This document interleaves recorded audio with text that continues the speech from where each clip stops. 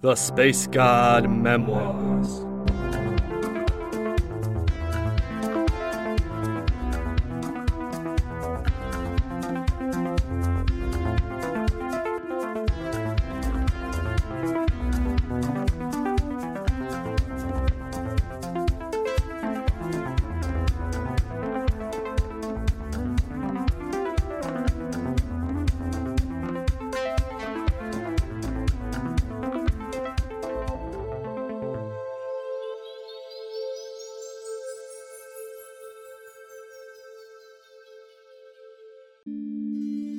Season 2, Episode 1. Who am I? I asked myself that as I stared out in an unfamiliar sky. The planet Aruvus, a distant speck of green and orange, so tiny and insignificant. Plenty of folks have told me that when they first looked on their home worlds from beyond, something inside of them changed. Some got a feeling of smallness, a sense of their own insignificant place in a vast cosmos. Others suddenly realized that everything was connected, and that life was so much bigger than they had previously thought. As for me, I wasn't even sure who I was anymore. Was I still Kev, a junk scrapper who had spent his life wandering the ruins of a blasted civilization? Or was I someone else now? I wondered if the old me had truly died back there on Aruvus, his body disintegrated at the top of an impossibly tall tower at the conclusion of a mad quest.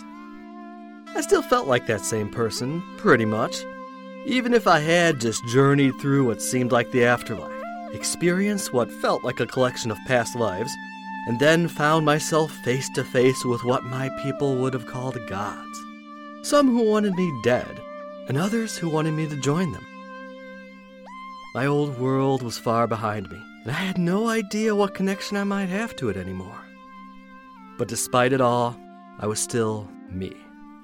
It's crazy how elastic consciousness can be, even faced with some of the most scragged up situations you can imagine.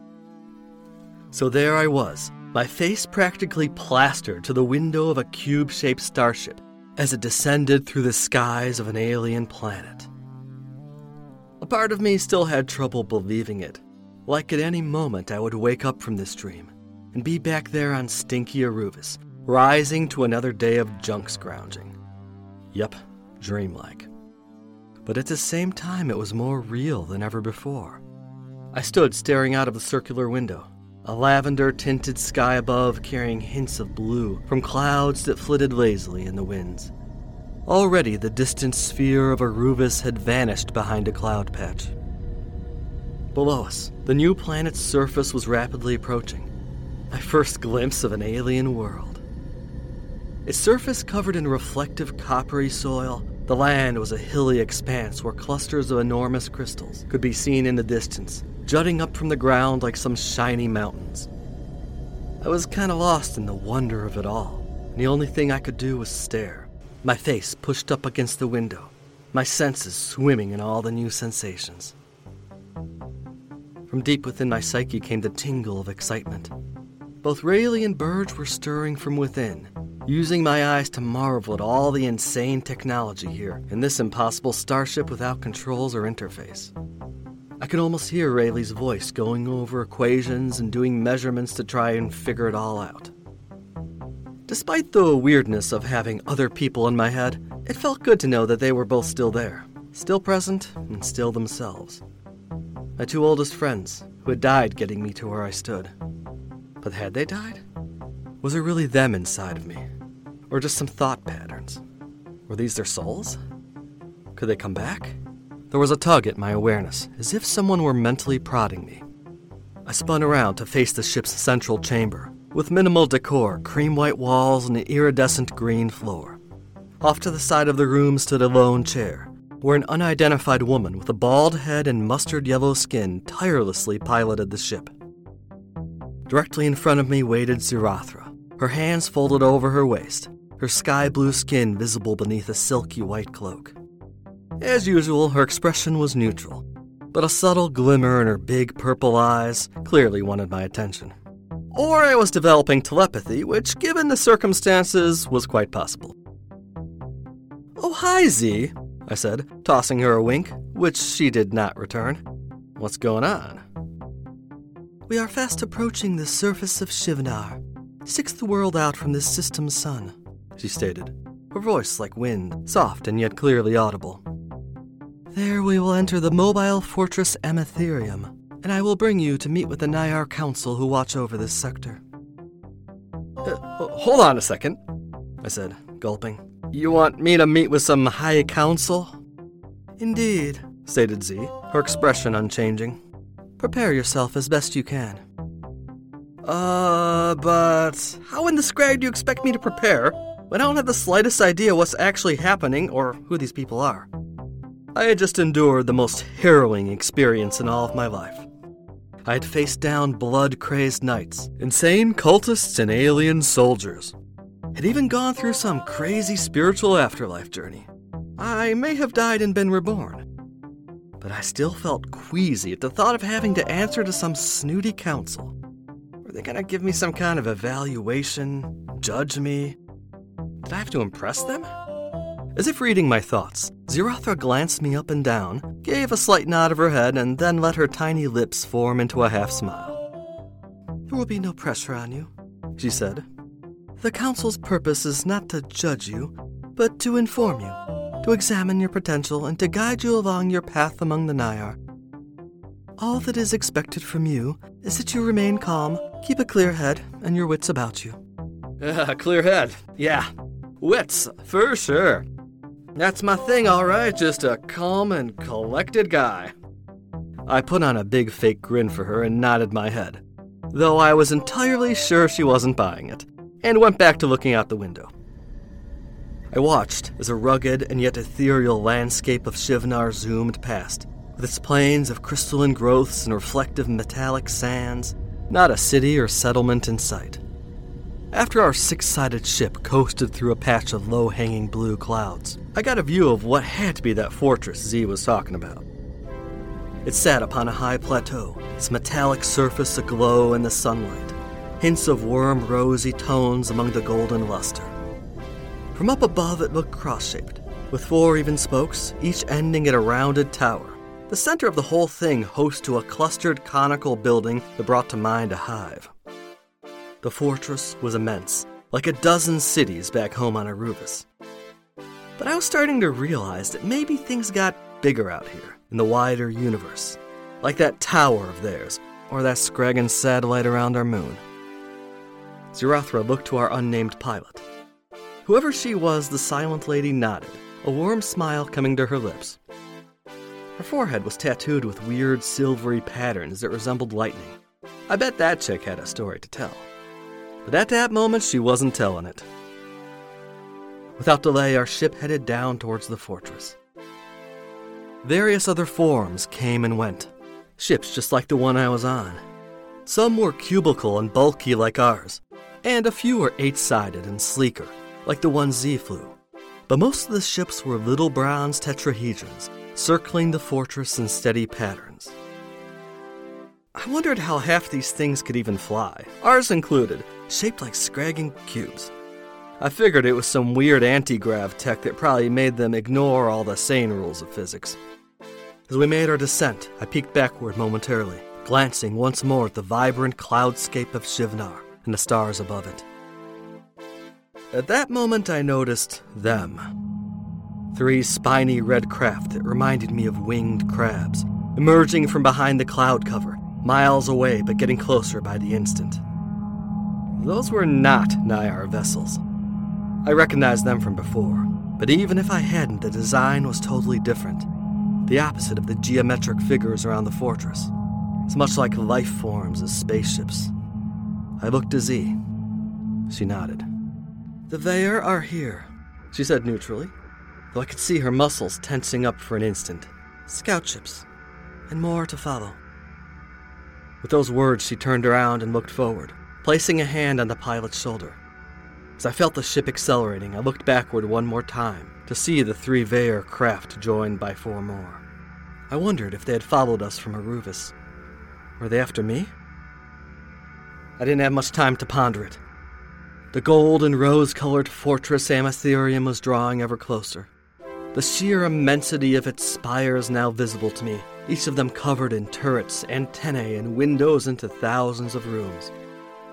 The ship continued to coast downward, passing through a translucent blue membrane that appeared briefly in my view, then entering the fortress inside via a portal that suddenly formed at our arrival, where before there had been only a metal wall. An instant later, we touched down on a hexagonal landing pad in a crescent-shaped room, many hundreds of yards long, and lined with similar pads where a multitude of Naiar ships stood docked.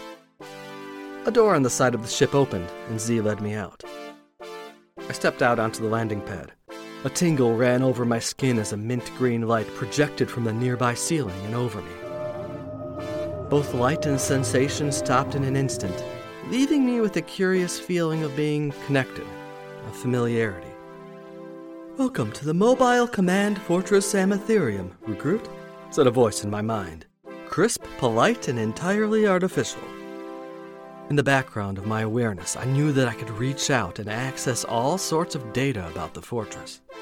But then I felt Z's soft hand on my arm. My connection to the fortress receded into the background. "We do not have time for a tour," she said. "The Vair are fast approaching. Come." She led me off the platform and across the muted gold floor of the room, past collections of varied geometric ships. Lined up outside of the ships were rows of people, or what I figured to be people, all clad in identical silver armor, their features hidden by leonine masks of the same reflective metal. Most stood perfectly still, but several were tending to the starships like they were mechanics. I remembered seeing them before. They had accompanied Z when I had seen her back in Aruvis, or topped a tower of trials. Guards of some kind. Were those the other Naiar? Was she going to make me put on a catsuit like that? "The Nentael," stated Zarathra, as if reading my mind. "They serve as our soldiers, as guardians. And no, you will not be joining their ranks. The Nentael are not among the awake." I would have asked for more details, but Z kept walking. I figured those cat-helmed guys must be robots of some kind, since they were all the same height and build, and it would be tough to get regular folk to stand that still for that long. "The council will have to wait," Zarathra told me as we strode across the docking bay. "I shall take you directly to the command bridge." We soon reached a door in the far wall, leading into a hallway lined with what looked like a metal conveyor belt. Zarathra gestured towards it. I was about to ask when the thought "transport floor" came to me, the words hovering over the entrance to the hall. I stepped on, followed by my companion close behind. At first it moved slowly, the immensity of the docking bay gradually fading behind us as we drifted towards the lower ceilinged hallway, one of many. Then we were regularly zooming. The golden pink walls of the station became a blur, the vague forms of doors, rooms, and people passing by without registering fully in my senses. We must have been moving at an insane speed, but with practically no inertia and my feet standing steady on the conveyor. In moments we stopped, the belt depositing us out an oval-shaped door and into a golden hall, lined with bright blue banners decorated with elaborate hatched circle patterns. As the temporary door melted back into the wall, Zarathra nudged me, drawing us onward. She took a left down the hall and I followed, past doors into many mysterious rooms. We turned some corners and passed through a few more doors that formed straight out of the wall, until finally we emerged into a wider area. "Command bridge," said a thought that wasn't my own, giving the room's ID. It was an expansive circular chamber, the whole thing enclosed like a fish tank in translucent material, giving a perfect view of the local landscape and the skies above. Placed evenly around the room, facing outward, were 40 chairs, 3/4 of them occupied by people. Most were beautiful, perfect specimens of a race close to my own, with skin colors ranging from ebony and cream to magenta and even metallic hues. Their faces were pristine, their features unmarred, and their bodies healthy. A few of them had bigger heads than I would have expected, or longer ears or wider eyes. One of them had a third eye in the middle of his forehead. Another had a set of bug-like wings upon her back. A few more of the crowd were of a different cast. Folks with avian or reptilian faces are covered in fur. One had 3 faces and skin the color of burnished bronze. Another had a leafy texture to their green flesh and eyes that looked like swirling pools of water. Around a dozen of those Nentael stood at ready, the lion-helmed warriors standing at position around the chamber. Many among the Naiar looked my way as we entered, but none said a word. I noticed that most of their gazes lingered on me only a moment, and instead were focused outward, on the windows above. I looked there too, waiting for something to happen. In moments it did. There was a ripple in the skies. The very air folded, then fell back into place. Where once there had been only atmosphere, now stretched forth a grand fleet. The enemy stood before us, the dreaded Vaer. The people of my homeworld had venerated them, calling them the Lords Beyond, had formed entire religions dedicated to following these wrathful and violent gods. And here they were, in the flesh, ready to blow us up. There was a single big ship, its hull a dark green, covered in ridged plates and shaped like some great oblong slug or worm, a glassy eye-like device on its front end. Around it floated several vessels like the ones I had seen over Aruvis, their forms curiously biological, like a mix of animal and machine, terrifying and yet elegant. Hundreds of tiny craft poured from the larger vessel, like swarms of red and black insects. Within seconds they stopped, hovering there, probably a mile or 2 from where I stood. The Vaer Unity has a claim upon this sector. The thought fell right into my brain, like I knew it must have for everyone else on this station. A familiar image came with it. His stony skin a coal black, his features spindly and almost skeletal, his hollow face crowned by obsidian-like spikes, his eyes aglow like twin embers. The Lord Gurvath, the one the cults on Aruvis had worshipped as their chief god. The same Scragger that I had a vision of on my first flight. We are aware of your actions during our Ascension event, he thought at us. And we are not pleased. We demand that you give up all activities on Planet 5, including all attempts at recruitment, Atra processing, or sabotage. Consider this conflict a taste of what is to come, should you not cooperate. The image of the Vaer Overlord vanished from our minds, leaving us all to concentrate solely on the immense fleet that was currently moving into position all around the fortress. I was left where I stood, the other people in the room paying me no attention whatsoever, as around us the grand fleet of the Vaer moved into position like a swarm of space bugs.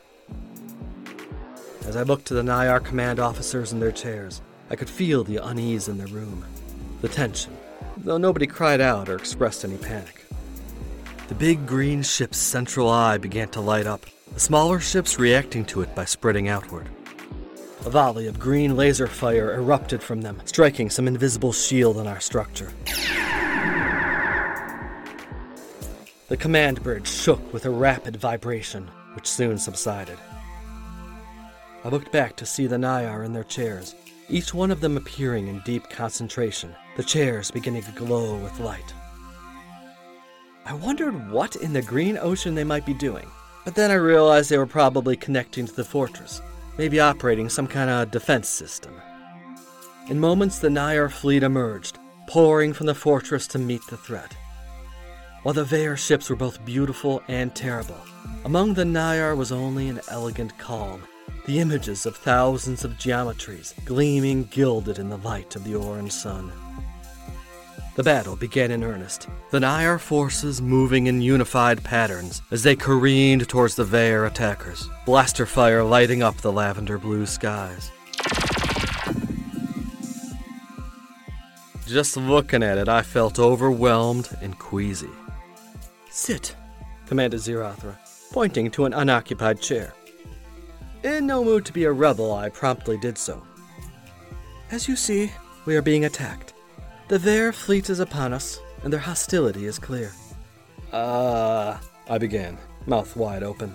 "Do you expect me to, I expect you to sit back and watch, she replied.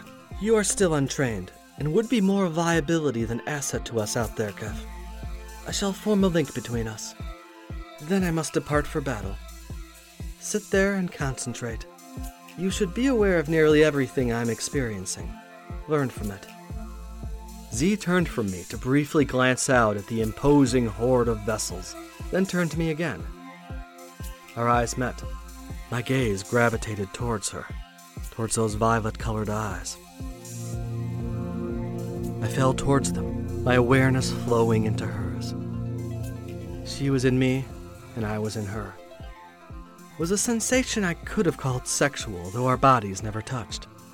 It was a linking, like what I had done with the starships, but deeper, more alive. Within were countless thoughts, millennia of memories, a sea of emotions regulated by careful thought patterns and well-programmed habits. I plunged straight into that mental sea. For one brief instant I was aware of my body, of the fleet swarming upon us, of the room shaking as a blast struck it. Then I fell limp, plopped right back into the chair, and everything darkened.